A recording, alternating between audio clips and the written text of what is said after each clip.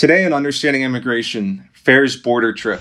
We're absolutely in the middle of a crisis, and the president is yet to be found. And the vice president, the border czar, when she's asked if she's going to go to the border, she actually laughs. We're scrambling just to get basic information, to get anything about what's going on during what is now historically possibly the worst border crisis we've ever seen. You have President Trump's border wall, and then it stopped abruptly, and you'd see the construction vehicles, the materials there all ready to go. And President Biden, as soon as he entered the Oval Office, he stopped and halted this construction. Coming to you from Washington, D.C., you are now listening to FAIR's Understanding Immigration Podcast. All right, welcome back to another episode of the Understanding Immigration Podcast. I'm Spencer Raley, FAIR's Director of Research, and today we've got a little bit of a different episode for you. As many of you probably know, FAIR recently took a trip to the southern border to see firsthand not just how bad the immigration crisis really is, but also to see how it's impacting Americans and migrants alike that are in that area. So we want to share some of what we witnessed down there on this trip. Preston Hennekins is out today, but I am joined, as always, by Matthew Tregesser from our media shop, and we also have a very special guest, Mark Morgan. Now, Mark has a resume a mile long and knows more about the American immigration system than almost anyone.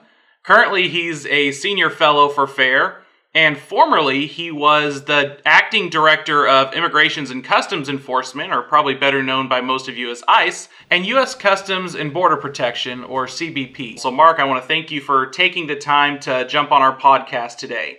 And I want to direct the first question to you. First of all, can you describe what you and Matthew witnessed at the southern border, and how does it compare, or can you even compare it to the 2019 surge at the southern border during the Trump administration? Yes, that's a good question. Look, we got down there, and the first night we had dinner, and then right after dinner, a couple hours later, we went to the border. And within literally a couple of minutes, I really believe it was like 3 or 4 minutes, we started seeing a steady stream of unaccompanied minors and families coming to this one area within the Rio Grande Valley sector in the McAllen area. And we were there for about an hour, and it was just a steady stream. By the time we left, there was well over a couple hundred unaccompanied minors and family members there. So it did harken back to the 2019 crisis. So this is the first time I've seen illegal migrants crossing our border. But here's a stark difference, though. In 2019, first of all, we were honest with American people that 2019 we had a crisis, we were experiencing a crisis, and we were trying to do everything we could to prevent and stop it. I think what was new to me last week when I saw it is that we were seeing a crisis unfold before our eyes that was preventable. We warned the Biden administration prior to the election. After the election, we warned them with exhaustive briefings that if they did what they said they were going to do, it would result in the crisis that we were seeing in front of our eyes that week when we were in McAllen, Texas. I'll also add, too, when we were down there with Mark and, of course, Tom Homan, who's a senior fellow at Early Now, I think the most striking thing was a lot of these unaccompanied minors and family units, they were not trying to resist Border Patrol agents. They were not trying to evade them. They were voluntarily surrendering themselves. And they know full well that under the Biden administration right now, with their immigration policies, especially not fully utilizing Title 42, they have virtually no chance of being removed from the country. I mean, it's really a one-way ticket in, and I thought that was very surprising. I thought I'd see a kind of a different situation, but no, it was a very cool, calm, collected situation. They knew exactly what they were doing, or rather the cartels were instructing them exactly what to do. Now, I find that kind of interesting because, in 2019, I'm sure it's happening to some extent now, you had organizations in the United States that were going south of the border and instructing these migrants what to say, what they needed to do to be released into the country. Here's how you take advantage of the loopholes in American asylum law. And, Matthew, you noted that essentially cartels know what to tell them to say now. So what are these migrants saying to Border Patrol when they come to the United States? Are they claiming asylum? Do they just know that the system's overwhelmed and they'll be released? Because everything we're seeing in videos and pictures, they're just coming across the border and in some cases just being, welcomed or, immediately apprehended by Border Patrol. It doesn't seem like they're making any attempt to sneak across right now.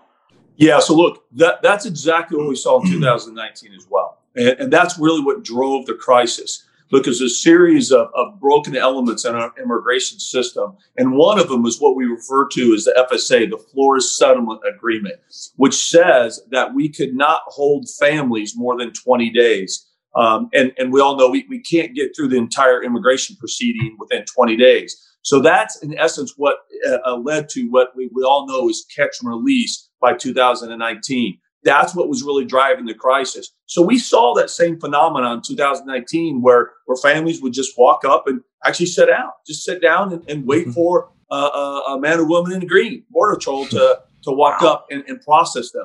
But again, the difference was, though, is, look, we saw that as a loophole. We knew that was an incredible incentive, right? That if you came to the borders as a family, you were going to be released into the interior United States, never to be heard from again. So we worked really hard to close that loophole down. And that's where the Migrant Protection Protocol, the Remain in Mexico, came into play under the Trump administration.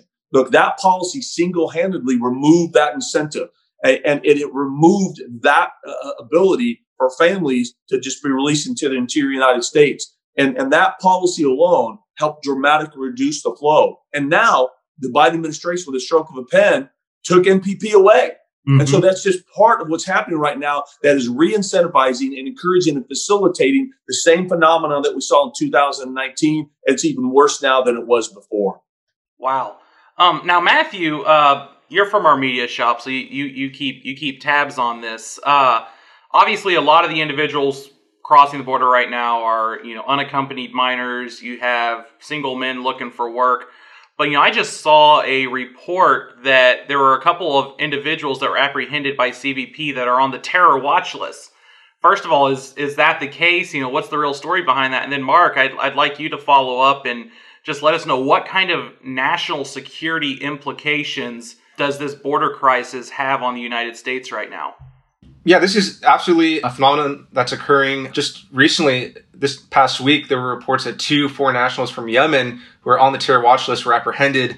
And then actually the Biden administration kind of scrapped this press release away. And there was a lot of uproar as to, what happened to the transparency? Why can't I access this information? And they kind of had like a weak excuse as to why they took the press release on these 2 apprehensions down. Axios had a report about a month ago saying that Border Patrol apprehended 4 individuals who were on the terror watch list. So again, it is definitely a threat. The vast majority of these people coming here are not going to be on the terror watch list, obviously, but it is a threat. I think many people fully understand that the border is wide open right now. These detention facilities are at full capacity. Border Patrol is strained, and I think it is a perfect opportunity for someone from that terror watch list to come to our southern border because it's not very secure right now. Yeah, what I could add, this is why we've been saying for a very long time why borders matter and why we've been saying specifically it's a national security issue and threat. What happens a lot of times is we're spending a lot of bandwidth and a lot of time on the illegal immigrant just coming here looking for a better life, a better job, better home, better vehicle, etc. And I understand that. But look, the threats that we face along really all our borders, but specifically our southwest border, are vast and complex. And what we saw just this past week with the 2 individuals that were on the terror watch list is just one example of many with respect to the complex overlapping threats we face on the southwest border. Now, look, I don't want to overhype it. There's a lot we don't know about these 2 individuals because, as Matt said, it was taken down, and this administration hasn't talked to American people about that. What we do know is they were on the terrorist screening database, which means at a minimum we have reasonable suspicion that they had ties to criminal terrorist organizations or terrorists themselves. We don't know if in fact they are known as terrorists, and so we have to keep that in perspective. But regardless, that's still a tremendous threat, and what that represents is, again, it's not just about migrants coming to our borders illegally looking for a better way of life. And as I said before, right now, with the numbers that are skyrocketing, March was 171,000. That's about 6,000 a day. You have a tremendous amount of Border Patrol resources that are pulled off the line to provide that humanitarian assistance to the unaccompanied minors and families, leaving large areas of the border wide open and unsecure. Look, we saw this tactic in 2019, and it's happening now. We saw it in living color when we were down there. The cartels are going to shove families and unaccompanied minors in one location so that they can get criminal aliens and drugs to another area that's unsecure. That's what we saw. That's what's happening right now. And look, what we should be talking more about is not just those that were apprehending, again, 171,000 in March, but we should also be talking about those who are not apprehending because of this, because of the spike, because of the surge, the crisis level numbers of families and unaccompanied minors. They're looking at about 1,000 gotaways a day.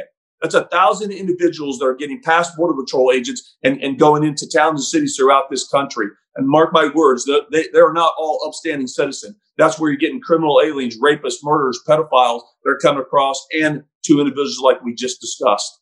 Yeah, I think that's a really good point, because with how, with the Biden administration scaling back so much of not just border security, but also interior enforcement, we know that a lot of most individuals are just, giving up at the border, knowing that they're going to be released into the interior.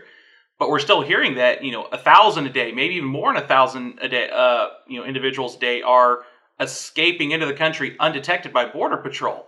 And we don't know anything about them, and if they're still trying to get away into the country, what does that say about, their intentions? And of course, there's very little spotlight being shown on, the drug smuggling in the United States, human trafficking, that sort of thing right now, because everyone's just paying attention to the border crisis and those that are being, detained and, put into all these facilities. So I think it is very important that we continue to keep that in mind and, remind the American people that that's a problem as well. And, the cartels are taking advantage of it.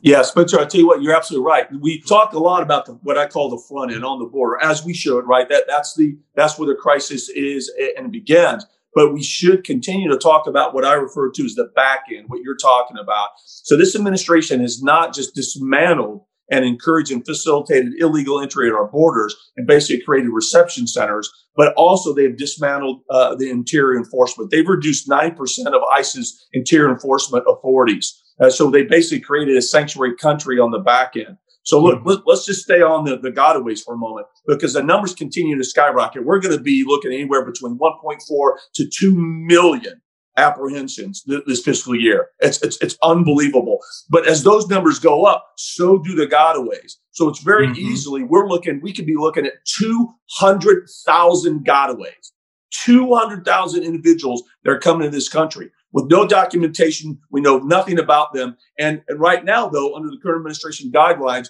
those individuals will not be a priority for ICE to lawfully remove. It's just unconscionable. It's reckless, irresponsible, and it jeopardizes our national security. That's really alarming to me. FAIR recently put out an estimate of how many illegal aliens, live in the United States right now. And we found that the population didn't grow by as much in 2020 due to the pandemic as, previous years, but it still grew by a little more than 100,000. Now, we're talking 200,000 individuals escaping into the country, and most likely most of them are going to stay here. And again, like you mentioned, since the deportation priorities have been largely reduced to only those who have multiple serious crimes committed, maybe not even all of them, you can assume that, most of those individuals are going to remain in the country. And that doesn't even cover those who overstay visas here in the United States. So we're going to see the illegal alien population increase tremendously, over the next year or two. And I think that's really problematic, especially in the middle of, the ongoing recovery from the COVID-19 pandemic, and millions of Americans are without work. So maybe this is a question for either of you. Why is this not a bigger priority for the Biden administration, especially with the economy in the state that it's in right now? Yeah, think about it. Just last month when President Biden went on that press conference saying that, these surges and increases that we're seeing at our southern border are just part of this usual seasonal influx that we usually see. But you just look at the numbers that officially came out today, the March apprehension figures. And as Mark said, 170,000 for the month of March. That is the largest total for a month since 2006, a 15-year time period. Unaccompanied minors, some 18,000 for March. That is the largest on record. So if you think about it, this is well beyond just any type of usual seasonal increase that we see. This is something that I don't know if the Biden administration is too embarrassed to admit fault that they've created a system where they've dismantled our border security and immigration enforcement apparatus so much that the numbers are just hitting historic records. I don't know, but they're being ignorant or just in complete denial about what's really happening. And it's really a shame to the American people and people that work in the front lines at the border. Yeah, so I have a little kind of a different spin because we talked about kind of what their strategy is. Quite frankly, I think they're executing their strategy. Look, right now, and I think it's very important, the individuals that are coming to our border right now, how this administration defines getting a hold of it or managing it, look, it's very different than it was under the Trump administration. Under the Trump administration, our strategy was to prevent, apprehend, detain, and lawfully remove. That's hard to do. That takes a concentrated United States government of effort to be able to do across multiple departments, multiple components and agencies within departments. But we were doing a pretty darn good job, and we were getting better every single day. This administration, be careful. When they say they're going to manage this crisis, what they mean by manage is they're going to get really good at establishing effective reception centers at our borders and releasing people as fast as humanly possible. That's what they mean. And then on the back end, not removing them lawfully, removing ICE's authority. That's very, very important. And that's where we're faced right now. And so we need to be careful. They're going to get good pretty quick at releasing people and it not feeling like the overwhelming catastrophic crisis it is. And that's what should be alarming. Everybody coming in today, everybody that's being apprehended today, right, other than single adults because of Title 42, they're being released in the United States, never to be heard from again. Look, so from a national sovereignty perspective, from a rule of law perspective, from a national security a perspective we talked about, as well as economic perspective, it makes no sense. I've been doing this for 35 years. So the only conclusion that I have come to is, no, they're executing their strategy because they see a perceived political benefit through illegal immigration, either through the census, through increasing seats in the House, or they believe every illegal alien they can give a pathway to citizenship, they believe that's going to equate to a Democratic vote. So I think what we're seeing is power in politics at its worst. It's disgusting. It's jeopardizing this country every single day. That's a great point, and it's really alarming. And you've already seen a number of Democrats and open border advocates in Congress suggest, maybe what we need to do right now is give CBP a couple of $1 billion more, which, to everyone sounds great. They need the help. But when you look at the fine print, they're essentially saying, yes, to build more detention facilities, to, create more processing, not to fund the border wall, to put more border patrol on the, southern border to keep people from coming to the United States, or to boost deportation efforts. These are all efforts to bring these migrants into the country.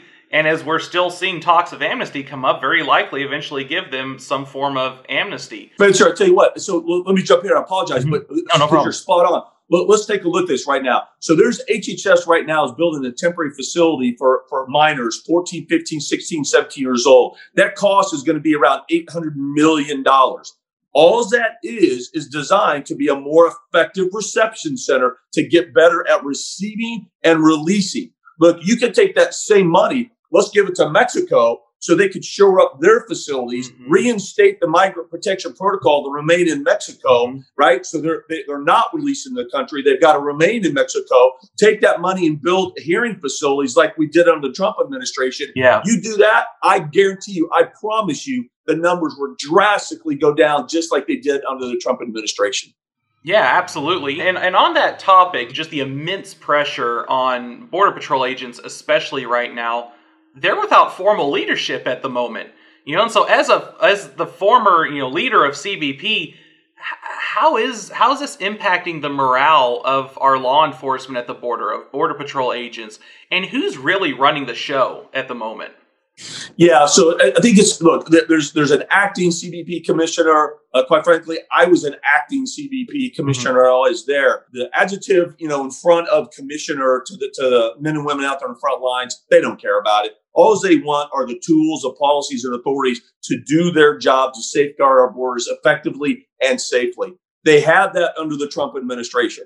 Look, that's what they want. They don't care what your title is. They really don't care at the end of the day who's in charge. They just want leaders to step up there, give them those authorities, give them those tools like the Trump administration did. And more importantly, they want them out there to be honest with them as well as the American people and support them.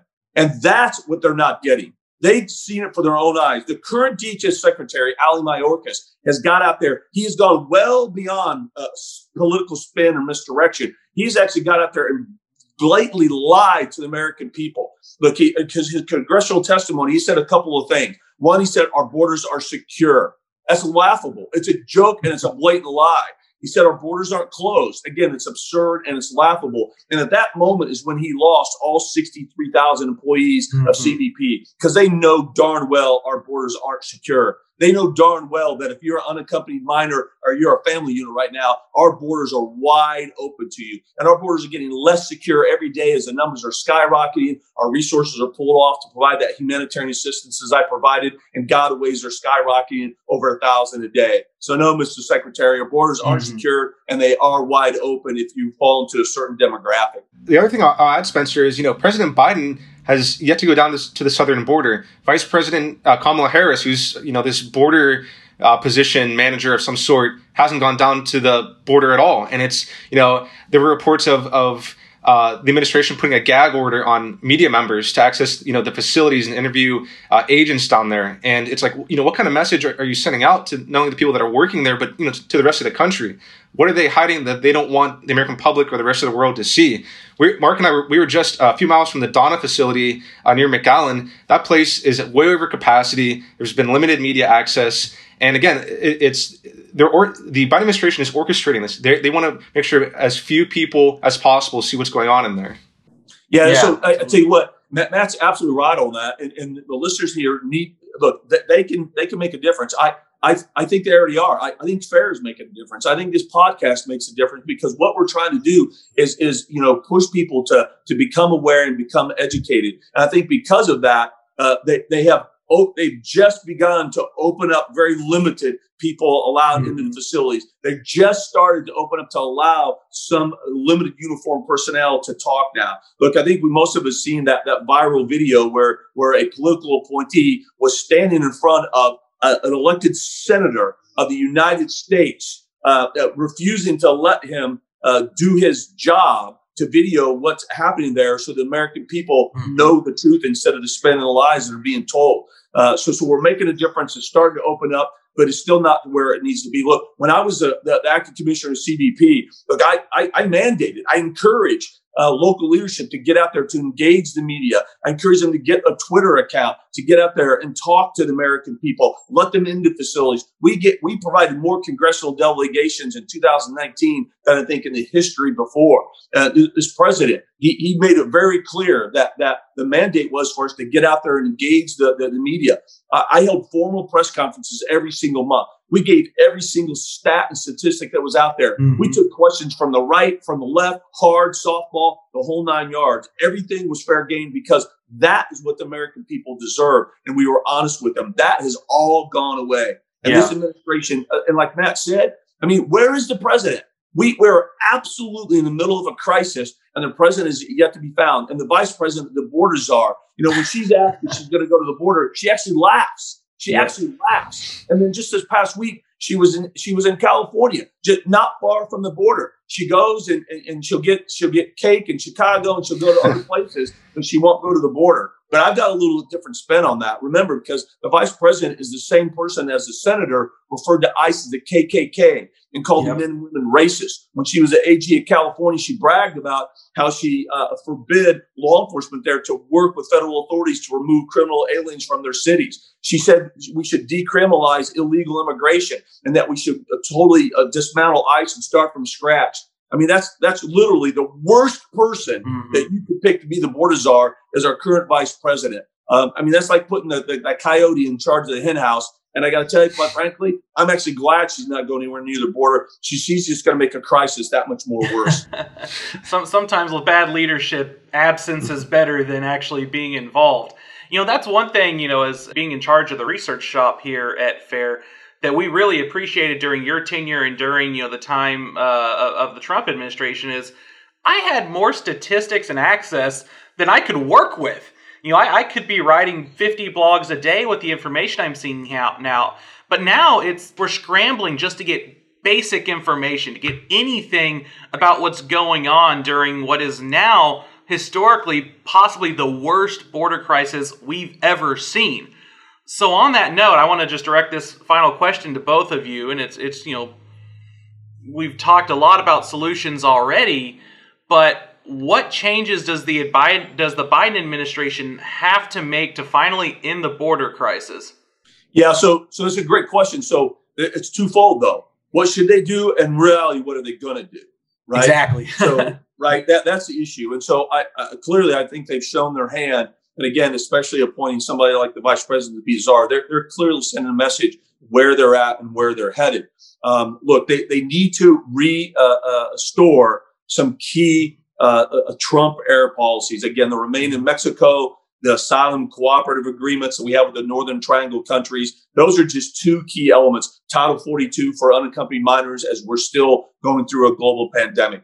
And they also need to do what we've been asking Congress to do, actually, quite frankly, for decades. They need to take a look at the TVPRA, right, that treats children and minors differently from Mexico than countries outside of Mexico. We need to address the Florida Settlement Agreement, which mandates we cannot hold families more than 20 days, which means that they have to be released unless we have something like the Remain in Mexico program. And we need to address the credible fear standard. Look, unfortunately, though, I don't think any of those are going to happen. Right. Mm-hmm. And they're clearly that they've indicated that. So this is where the states come in. This is where the viewers and listeners of this podcast come in. You need to contact your state's AGs, your governors, your state legislatures, and get them involved and tell them that they need to step up like the AG of Texas did, where he sued the Biden administration for their 100-day deportation limitations. And they won. And they got enjoined for the entire country. We need more states to do that and step up, because this administration, that we know where they're headed.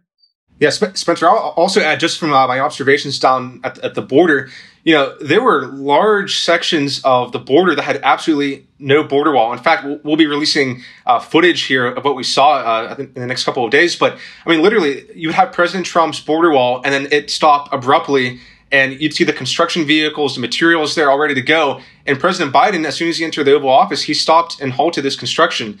So again, this is a region, the Rio Grande Valley, that doesn't have a lot of border wall compared to other sectors.